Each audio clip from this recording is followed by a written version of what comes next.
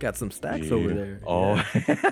I see. Brought in a stack of records. Oh yeah, I had to, man. I had to. Yeah. So yeah, I don't know if you have anything you wanna cover before we get into part 2 of the Record Spinner podcast with our resident audiophile Ryan Claren. He's breaking down some really important information around the reissue companies that we all love, because I'll tell you, I've told you my personal stories about a lot of these companies. They have, and it's almost emotional, because there are a lot of records in Strata East and Black Jazz in particular that I loved, and I just never thought I would get my hands on a copy of this to put on a turntable, simply because their OGs are just so outpriced. It's just, I mean, and they're valuable records, so they should be, right? They should be valuable. However, it did kind of, when I got into that stuff, it kind of brought me down a little bit, because, you know, how I was like, oh, I got all this good Miles Davis stuff. I got all the John Coltrane stuff. My next level here, my next thing that I want to grab is these Strata East records, these Black Jazz records. And I really thought for a long time, well, not a long time, but like 2-3 years, I thought that I wasn't going to get my hands on any of that stuff. And then out of nowhere, like, these reissue companies are like, there's a demand for it. And people like myself who have really, really been fiending for this stuff for the music's sake, not for the status of having, because I mean, I post these records up on IG, and it's like, I know some of the vinyl snobs are like, well, this is just a reissue. And I'm like, yeah, but I am able to listen to this on my turntable. Yep. Like, that is so important to me. So again, shout outs to all of these companies who we're talking about today. And we're talking about the good and the bad of this, though. We're not talking just about how, you know, everything's hunky-dory in this community, because, you know, Wax Time, we talked about that, and I mean, I know there are others out there like Wax Time who are, you know, essentially, I don't want to say stealing the licenses or stealing the copies of these CDs and pressings. Stealing is, I don't want to say that, right? No, I think stealing's a pretty accurate word. Okay. For a place like Wax Time. I mean, the other, I don't think you can even get a Wax Time recording on Amazon. Wow. What? You shouldn't if it's illegal. Like, even if you tried searching for it, yeah. I don't think like Amazon even offers that type of product, because it's in that illegal-ish gray area. Gotcha. Which makes it weird, because I know a lot of record stores will carry that, and I'm not sure why. Like, one of my locals definitely doesn't carry any of that stuff. Yeah. And like he had made this really nice post on Facebook recently. It's like, I want to talk to you guys about Wax Time. This is why I don't carry them. This is why I don't recommend them. Except, like, he went through this whole entire process, and people were very appreciative. But I've got another local that like has like tons of them. You know. Which for a new collector, that's a very confusing thing. Yeah, and this is really what this is for, because I just told you a little bit about when I got to that crossroad, and I would have felt very disappointed had a company like Wax Time put Strata East and Black Jazz and Tribe, if they would have put that stuff out, because I would have bought it, but it would have been, I would have been really disappointed. And a lot of things, the fact that I was doing so illegally and it wasn't really going to the artist and contributing to the artist in any way, shape, or form. Correct. The fact that it was on a CD, it was copied from a CD. Like, I mean, I have a lot of CDs already. I collect CDs as well. So I don't, if I wanted a CD, I would have bought a CD. You know? So it's like, whatever. But yeah, I'm glad that you're clarifying a lot of this stuff and making the note that while there are companies like Wax Time out there, they're mostly companies who are doing this, like you said, about Intervention Records. They're mostly companies who are doing it out of sheer passion. Just like I love this music myself. I want other people to have access to it. I want other people to have great access to it, not a CD copy of it. No, again, no shots at CDs. But I want people to have a great experience listening to this music on Wax. And so shout outs to Shane. Shane was his name, right? Over at Shane, Richard. Yeah, Shane. Shout outs to you, man, because I mean, the work that you're doing, man, I mean, maybe you're seeing it, maybe you're not, but it's very important. So, with that, I'm going to get into the next question, though. Yeah, please. So, I know a lot of vinyl vets who hate companies like Craft Recordings and Mobile Fidelity. Why? Where are they in this? Because I Yeah, mean, like, or Mobile Fidelity Lab. Sorry, I yeah, didn't clarify. But where are they in this? Like, are they yeah. evil because they're doing something wrong, or are they good, or what? Um, so Mobile Fidelity was probably, I think, of all of the reissue outfits that are out there, Mm-hmm. I'm pretty confident in saying Mobile Fidelity is the largest Okay. of these. They're the ones that have been definitely doing it for the longest. Okay. Because I think you can find Mobile Fidelities. I don't have the exact information. I think even from like maybe mid late 70s, early 80s is when you started seeing the Mobile Fidelity original master recording type stuff. Um, so in that sense, you know, I think the whole entire reissue scene, I think owes a lot of, you know, Mobile Fidelity was the company that made like the whole idea of like reissuing stuff, I think even like financially feasible. Mm-hmm. And it's that model that pretty much led to other reissue outfits trying to do something similar to them, Okay. right? Mm-hmm. um if I were to take a guess on why with someone like a Mobile Fidelity, why a current consumer might have issues with them, um my guess is it involves those um one step pressings. Okay.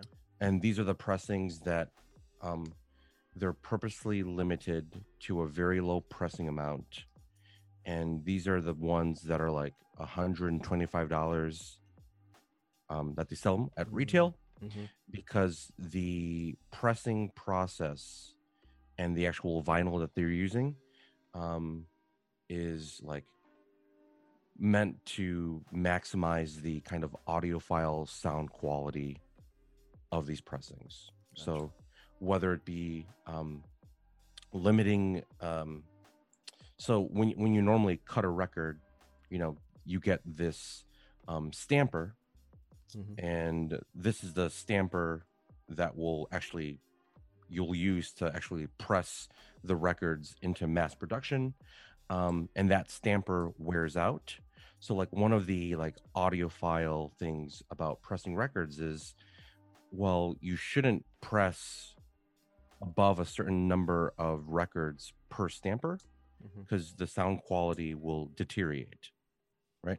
So you're literally, this is record pressing is basically a very fancy glorified waffle maker, is the way that I explain it, Yeah, right? that's So a good way to imagine explain you've it. got this waffle maker where you can keep making waffles, but after a while the imprint Yep. will start to deteriorate, Yep. right? Yep.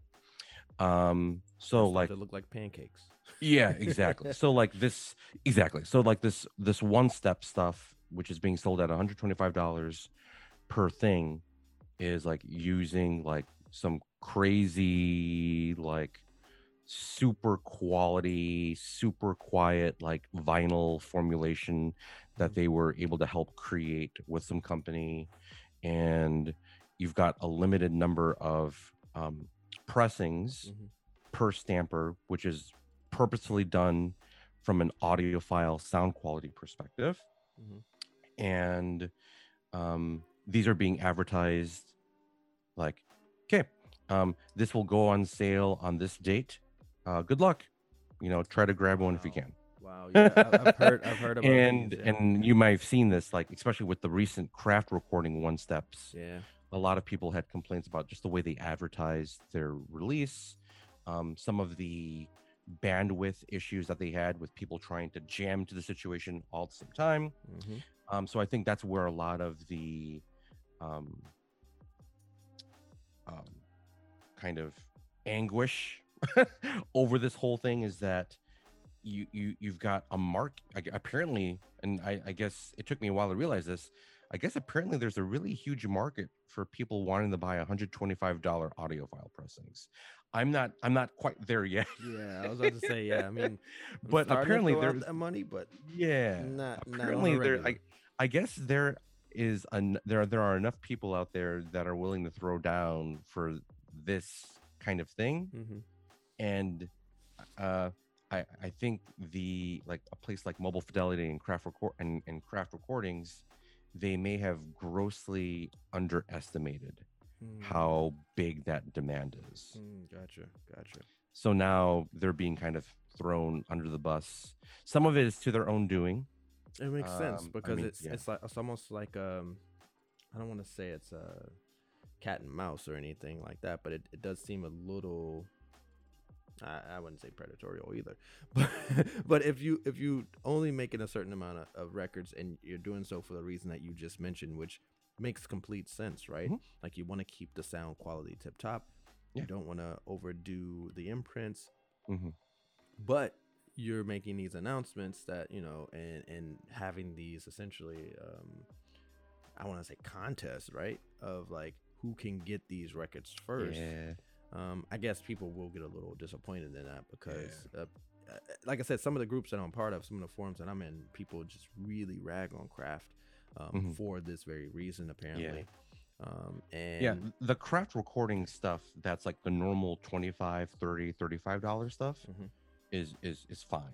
It's solid to some of the stuff that they have is like fantastic. Same thing with Mobile Fidelity, the normal $25, $30, $35 stuff that they offer and that they've been offering for years, more often than not is really great. Is really great. So I think what you're talking about is this recent phenomenon of the purposely very limited audiophile centric pressings that have created that have underestimated how significant the demand is for this. Long story short, and I've had this kind of conversation and debate with numerous people through the various online forums, none of us really have a clear solution for any of this other than as a conscientious consumer, most of these crazy $125 pressings have other pressings of that exact same music that's significantly cheaper, more easily accessible, and sounds may not like have that same audiophile sound, but it's it's still very quality sound from a quality source from a quality company. You don't need the $125 pressing if your primary goal is you just want quality sound at a decent price. But if you're one of these types where it's like you need to have the absolute best nothing like second place. You need like the Kobe beef cow, right? And you want the not only that, but you want the healthiest piece of Kobe beef imported to you from Japan, hand fed by the Japanese farmer, by hand, same day. Just know that's very hard to get that cow, and it's going to cost you a lot of money. Me, I don't need to go. I don't need that cow. I'll take a nice New York strip, which by the way I had last night, and it actually made me very sick. I think it was a little undercooked, so that was my fault, not the steak's fault.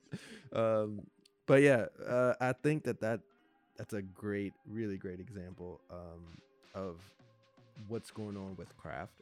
Again, I've heard a lot of stuff. I'm not super familiar with how they're different than other groups like Pure Pleasure or Soul Jazz or anything like that. So I just had to ask that question as a novice to the company side of things.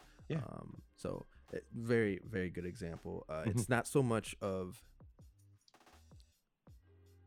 what they're doing everything right, it sounds like, except for not being completely transparent or honest or upfront about the intent of their sales of their records. It sounds, and Yeah. maybe even Well, I would only slightly disagree okay. because I do feel they're transparent in the sense that they're trying to produce the highest quality sounding version Mm-hmm. like possible, Mm-hmm. and they're telling you what this entails and what this process is and how much it costs. I can rationally follow along Mm-hmm. and be like, okay, that part makes sense. Yeah, that part makes sense. That makes sense. That makes sense. That makes sense. And then the final end of this equation is it's going to be 1,000 pressings only at $125 each, Yeah. released on this date on this time. You know what I mean? And Yeah. I can follow pretty much every part of that equation. And then we get to the end. And then, for me, I'm just like, you know what? I don't need to wake up Saturday morning at 7:30 to maybe get this particular pressing. Maybe, yeah. And that's Yeah. been a big complaint, is that people feel like they're not able to get their hands on this stuff. And I mean, I don't know. There are a lot of good records that I still don't have. Like amazing records Yeah. that I really want that I still don't have. And so I kind of Yeah. chalk that up to just the hobby itself, right? Like, Yeah, it's the hobby itself. like, it's there's some records that you just don't have, Yeah. You just Yeah. Yeah. So and there's some people, especially online, mhm. where you just don't know who these people are Yeah. or where they're coming from. You don't know like what their like home environment looks like, and just kind of like where their background is. I mean, there's just some people out there that just like they have to have the best. Yeah, and I get that. And if they don't have the best, like they get really pissed off. Yeah. And they complain about it online.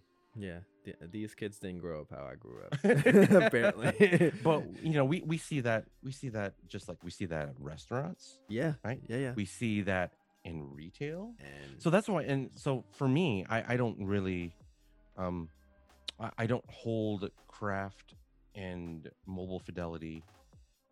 I mean, they are the they're the ones that have created this situation. They've created this demand. mhm. But at the same token, I feel like they're being transparent enough with what they're doing, Mhm. where like if you're upset with what they're doing, you have enough information to try to continue to support them, or you can choose to go elsewhere and not support them, and that's perfectly acceptable too. Yeah. Obviously. Yeah, I mean, I've heard a lot about these guys in both groups that we're talking about here, and I think I've yet to buy. I know that Mobile Fidelity. I know that my intent is to buy some of that stuff, because there is something about the quality of music that they seem to produce that I really just want to sample. I want to be able to talk about and to and to experience. But yeah, I still have yet to delve into getting anything craft related. So I don't even, so you can definitely stay away from this, is what I'm saying. Yeah. Or if you want to do the craft and MoFi stuff, just do their quote unquote normal stuff. reissues that they have, which, like you're saying, is amazing quality, not as great as what they're pricing at the $125 mark, but it's still really good quality stuff. But this kind of goes with our previous episode that we had. The audiophile space, like economically, follows a different set of rules economically. So what they realized, the audiophile space knows that economically, the world of cost and what they can charge is kind of in a different universe. that is so weird to me, because I mean, it's just like, I don't know, it is a different world for sure. In the audio, so as an example, in the audiophile space, a $500 turntable is cheap. No, I told you about my very, very basic LP 120, right? Yeah. And Yeah. how this is my new baby, I right? know. Like I I paid know. $300 for this I thing. know. I Like know. I know. I this know. is crazy. Yeah. But I understand because there are bells and whistles that come with it. There and just to go back to that episode for a little bit, not to harp on anything Mhm. or stay there too long, Mhm. but to the normal casual listener like myself, who I wouldn't call myself a casual, I guess, but I'm more about. No, you're not casual. If you have a podcast, Yeah, I'm 30-ish not casual. episodes in Yeah. about vinyl, dude, you're not. Thank you. But At this point in time, you're an industry expert. From where I'm coming. that's crazy. No, but so with that though, to me it always seemed crazy. You guys seem like, because I and not to say you guys, because you're a good audiophile, and I'm not putting you in a box. I'm just saying, like, I'm not talking about you, right? Or other people like you who I know as well, who are really awesome, knowledgeable, friendly, and not crazy audiophiles, but they're audiophiles, right? But in that same breath, like it did always seem very weird to me, having a good ear myself, being able to hear the music, being able to hear like the noise and the lack of noise, etc., etc. Why pay so much for something that you can get a good quality of a little bit cheaper? And is it just is it audiophilism a status thing? Is that just a status thing, or is it real? Yeah. So when we last spoke, the gear side, I think the gear aspect definitely carries with it a lot of status symbol type stuff. From the music collector, vinyl collector perspective, that's also an audiophile. Their desire to want these really high quality $125-ish pressings, that it never came across that way. I think it always came across as we have like very sometimes overly passionate collectors. Yeah. Okay. That their philosophy and vision for their own collecting is like they want the absolute best. And there's right? nothing wrong with that. Yeah. There's nothing wrong with that. Nothing wrong with that. Wanting the Just best. yeah, you're gonna pay for it, and don't complain about what they're charging, because And sometimes you may not get it. Yeah, Sometimes. because you can go somewhere, and because of the limited aspect of it, don't complain if you can't get it. Yeah. Yeah, that's all I'm thinking. And so when I see that stuff, it's just like, man, like this, like you said, it's really a different world, and it's divided by like I said, a lot of people like yourself who are amazing at explaining this stuff, amazing at having people like myself understand what the logic is behind it. Yeah. But then there are those who, like you said, like you see them at restaurants, you see them at the retail places. I mean, it's These guys, when I read some of this stuff online, without trying to get too judgmental, the first thoughts that come to me are it reeks of privilege and entitlement. Yeah, just you've always gotten the things that you've always been able to get everything you want, like that. Yeah. And if you don't, your expectation is just for these people just to press more. Yeah. Can you just make more Kobe cows? Yeah. Why don't they just make more? I hear that a lot just with make craft too. Like, why don't they should just make more? And I'm like, okay, well, if they make more, then I mean, and especially at how you broke it down earlier with how that stuff works, like that's not always as easy as it sounds. So just chill, like, I don't know. Awesome. And it's very helpful to, I think, those who are new or who are intermediate in this space, who may not know what the craze is, may want to get into this stuff and just are a little nervous, and now they got that information so that they're able to make the best decision for them. And I hope that people do support a lot of these reissue companies, even the ones like Craft and Mobile Fidelity Sound Lab. Like, these are, everyone has a very important role to play in this hobby of ours, in this thing of ours, right? Like, to make it Italiano, right? Like, everyone has a role in this thing of ours. But yeah, just know where your thing is. Like, know where your thing is, and don't let anyone else sway you from that. So my thing is reissues of amazing black music, and that's where I'm cool with. I'm starting to get into some OGs that I'm, like I said, according to Gabriel, I'm paying a little bit too much for, but that's the game, right? Yeah. So, but exactly. The OG will because it's the original, Mm-hmm. there is an emotional value, an emotional connection to it. Yeah, for That sure. for me, like I won't argue with you if you want to pay 150 or 200 for an OG, Listen, because you've got some kind of emotional connection to it, uh, like that's cool. You I know what I mentioned mean? it on the show. My first Strata East OG, the Liberation of the Jazz Guitar. I think Rodney Jones, and there's another guitarist. It's like a double guitar, and I'm so sorry that I don't remember the names.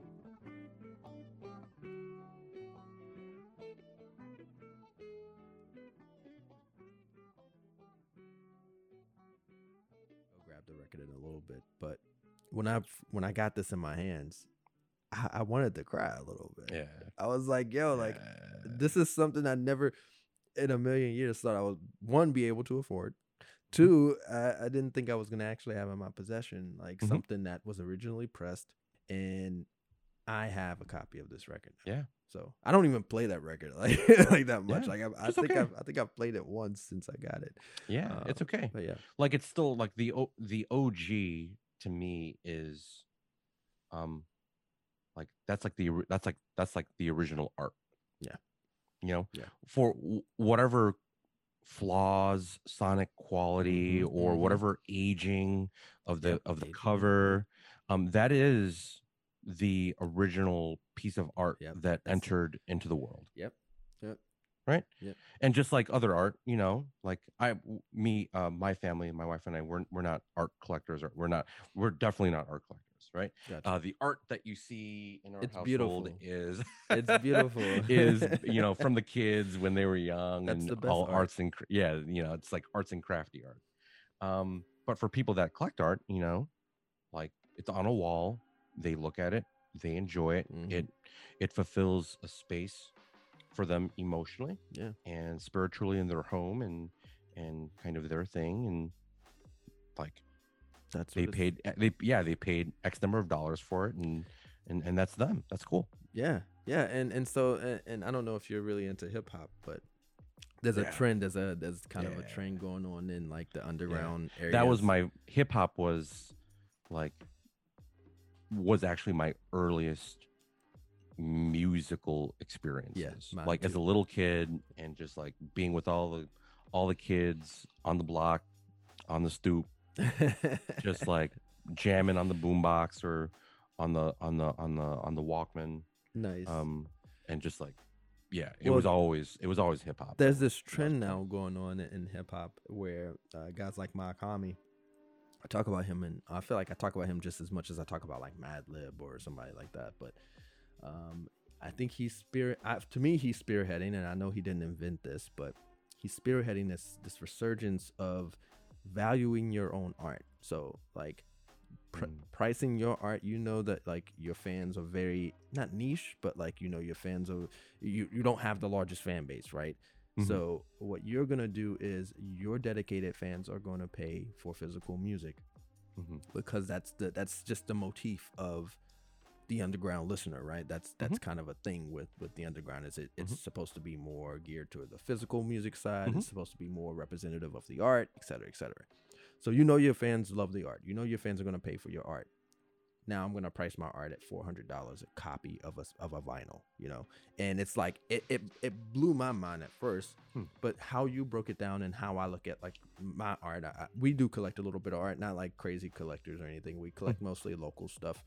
Here in DC, we collect stuff in our travels. The piece you see is from Ghana. Yeah. And so we love art. I love art personally. And I really do believe, even though, it's very anti what I believe in my heart of hearts, as far as politically or socially or economically, I do believe that the artist has the ability and should exercise the right to price their art how they see fit. Now, am I going to buy any Mach-Hommy records? Probably not. $400, it's a lot of fucking money. Right. I don't think I can get to $400, spending $400 on a record. But I'm glad that he's able to do that. He's able to price that record at that amount, because that's the worth he sees in his art. And there are those, I'm in this category, I just can't afford it, who do support that price. I support that price. If that's what you feel, there's a sentimental value to the way the guy raps, to the way the guy, his bars, his presentation. I totally support him doing that. But there are those who think that it's like kind of like scamming or whatever, but it's not. It's just valuing the art, and because art has an emotional number to it that for a lot of people it eclipses the price tag if they can afford it. There is no value that is monetary that you can put on a piece of art sometimes to some people. So that's all I wanted to say about that. Sorry, I got off on an art tangent. Yeah. But yeah, I wanna close the reissue category down. You said you had some records for us to talk about a little bit. Yeah. What are they? I want to see them. Yeah. And then, before I start off my show and tell, one of the things, you had mentioned was like, and I wrote it down, but like the conscientious consumer, like is what you kind of, and I like that a lot. And like you had talked about like, and we had talked about just like, where is it sourced? So is it sourced credibly? What is like the artist connection? Like, is the original artist being compensated in some, or the artist's estate being compensated in some form or fashion, either like directly from the reissue outfit or just through their licensing through Universal, Sony, Warner Music? And then like, how's the quality? Is the sound quality great? Is the packaging great? Is the cover great? And like, that's actually the way you broke that down. Conscientious consumer, that means credible source, connection to artist, quality. Like that's, people that are listening to this, that's just a great, nice checklist for you to have to kind of break down. And then, what I contributed to kind of this conversation was the reissue outfit. They're owned and managed and run usually by a person, and just find out who that person is. And if that person is selling you something and is aligned with your own philosophy and vision and values, you can feel pretty safe investing in that person's company with their product. So with that said, I love it. So my first thing I want to show, this is the Intervention Records, one of my favorites. So this is Joan Arma Trading. Arma Trading. So this is a beautifully reproduced gatefold cover.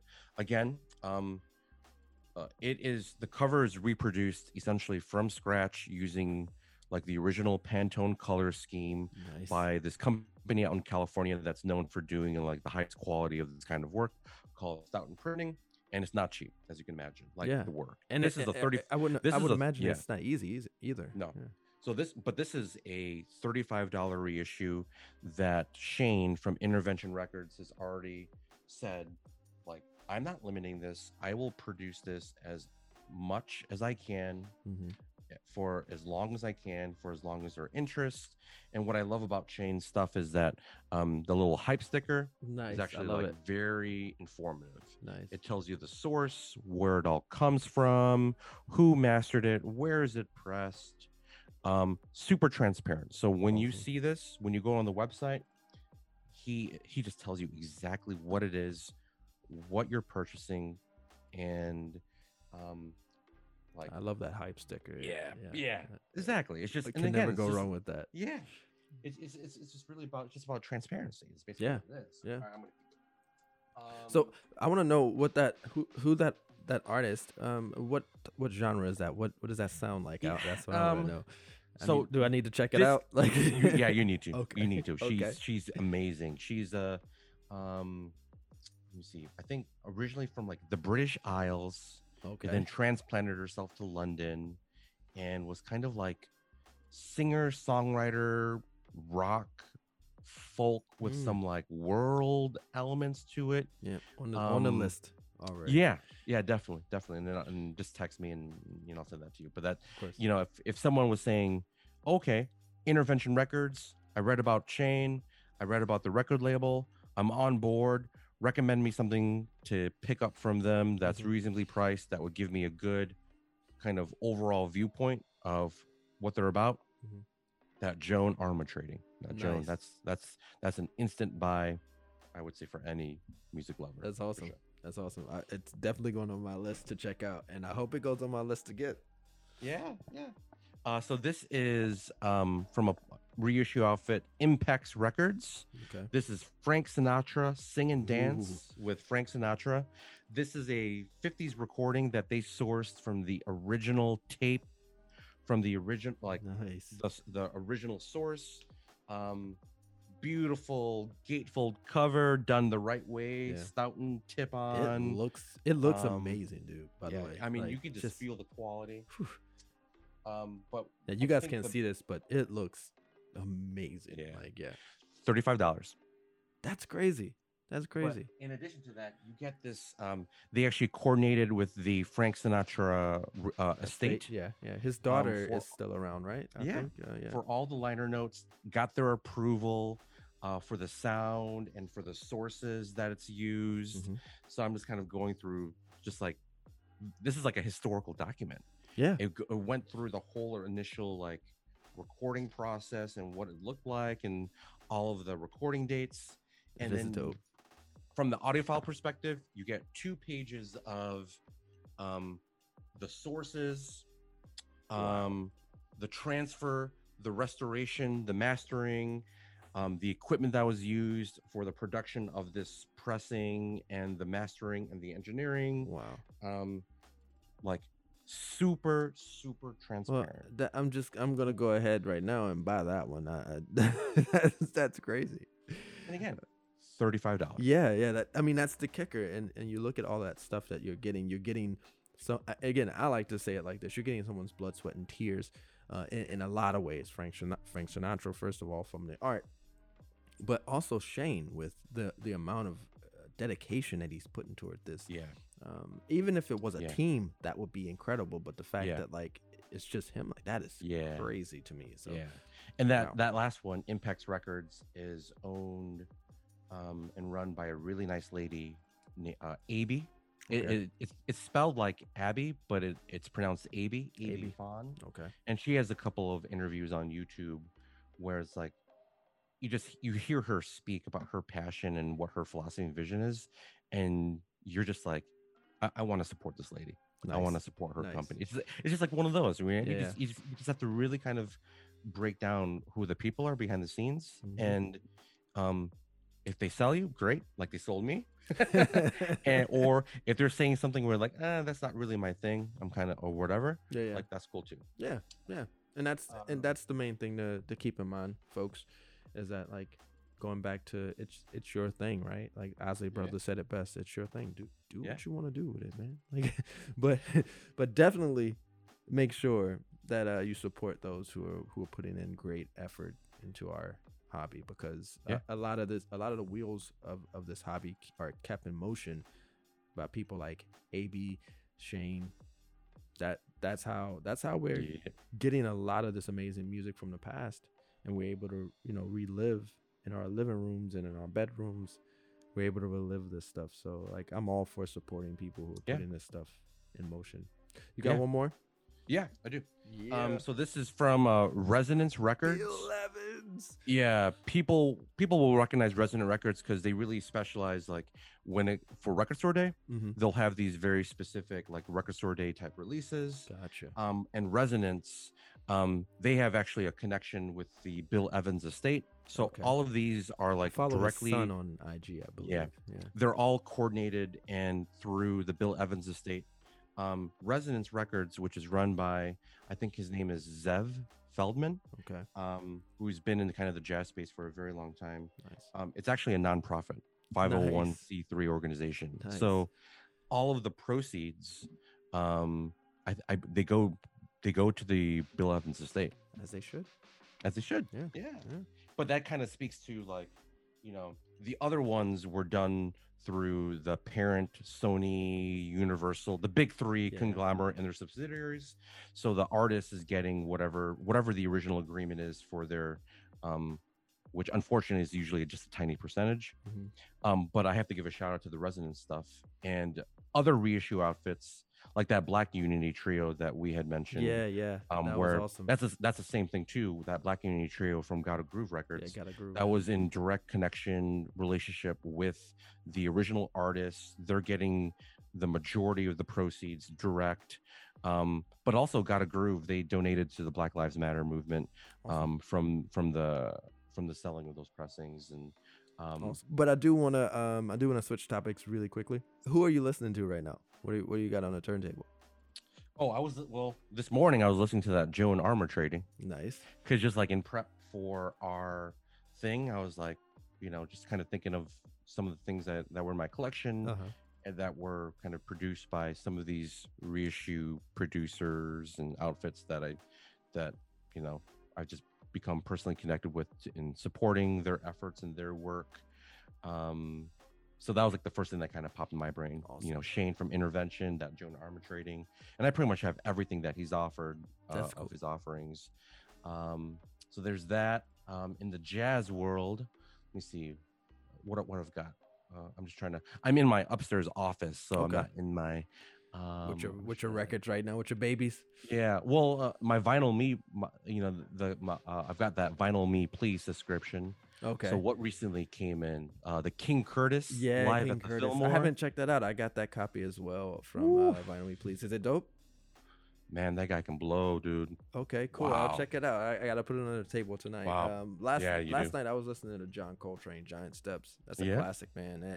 It's full of nostalgia for me too. I was gifted this box set back in Atlanta. Yeah. And it was from my cousin. Shout outs to Santo in Atlanta. He gifted me the CD box set of Giant Steps. It was a whole bunch of other Coltrane stuff. And I remember, like, this is before I even got into vinyl. I remember putting this on this little boom box that I had in my room in Atlanta. And just like literally that would be my like Saturday, Sunday night thing to kind of recenter myself for the week ahead, for the work week ahead. And man, Naima, oh my God, I love that song so much, man. That's like quintessential, like listening right there. So I was listening to that. I got this, like, I think it's the 50th anniversary vinyl copy. I forget who it's by. So sorry about that. But yeah, it was great. I listened to a few other things. I listened to Inner Space by Chick Corea. That's a compilation done off of his Atlantic stuff. And I had to revisit Chick, rest in peace, Chick Corea.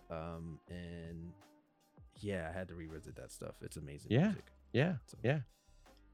I got I was just thinking, like, speaking of like Kraft, like I've got Kraft did like this nice quality $20-ish reissue of, like, I think Aretha Franklin's like first debut album. Okay. Yeah. So I've got that up that I picked up recently, and that's killer. Nice. It's come on, it's Aretha. Yeah, it's Aretha. I mean, what do you want, man? Are you gonna sing some of it for us? Are you gonna sing? I'm kidding. No, I'm not even. No, I'm not gonna. I'm not gonna do her injustice. No, I'm sorry. That's the queen right there. Just really quickly, just switching gears again because it just hit my head. This isn't even in the notes, so I apologize. You're a music teacher. What acts do you play? What did you come up doing to want to become a music teacher? That's a beautiful thing, by the way. Oh, thank you. Yeah, I mean, most music teachers become music teachers based on their own music learning, performing experiences when they were in school. So for as long as I can remember, just in a school setting, having just very high quality music experiences. I grew up I grew up playing in the orchestra, playing violin in the orchestra. Nice, nice. And then later in junior high and in high school, I got really serious about like my singing and just about vocal music in general. Gotcha. So typically, that's I definitely for me, but for other music teachers, like they always come back to like, oh, my high school music teacher, my high school band, orchestra, choir director, my junior high, music, choir, band teacher. It always comes down to that person. They had some kind of personal connection with, that teacher, That first and influence. then that first influence, and then you kind of, as you get older, you start to have those thoughts like, that's what I want to do. That's awesome. Thing. Like the kind of impact that they had on your upbringing and your growing and your maturing, and how it was connected with music. That's you see for yourself that like that's what your future is too. That's awesome. That's awesome. Yeah, I remember when Chick passed, and then like on the online forums, just people were genuinely like impacted, like just pouring their memories of seeing him live. I saw a lot of that. Yeah. And like I definitely, I spun that, and it's been a regular spinner, but since Chick passed, when I spin that, Now He Sings, Now He Sobs, Tone Port reissue, the Chick Corea, it's very emotional. Yeah. You just feel it. That's how I felt also when we lost, rest in peace, MF Doom. When we lost him initially, and this guy plays a huge role in my life, not only musically but socially and mentally, emotionally, just the amount of love and care he put into his music, the amount of vulnerability he shared with us on the mic, coming to us in many different personas, and just sharing with us like that, giving us that performance of being so elusive, being so reserved. That's something we don't see typically with, I don't want to say he's a celebrity, but he is now, especially posthumously. But when he passed, at the end of 2020, I remember, I pulled out all of my Doom stuff and I just listened to it, and I have essentially all of his records. I'm missing a few live performances, as me and Jonathan talked about, and a few other like low key stuff.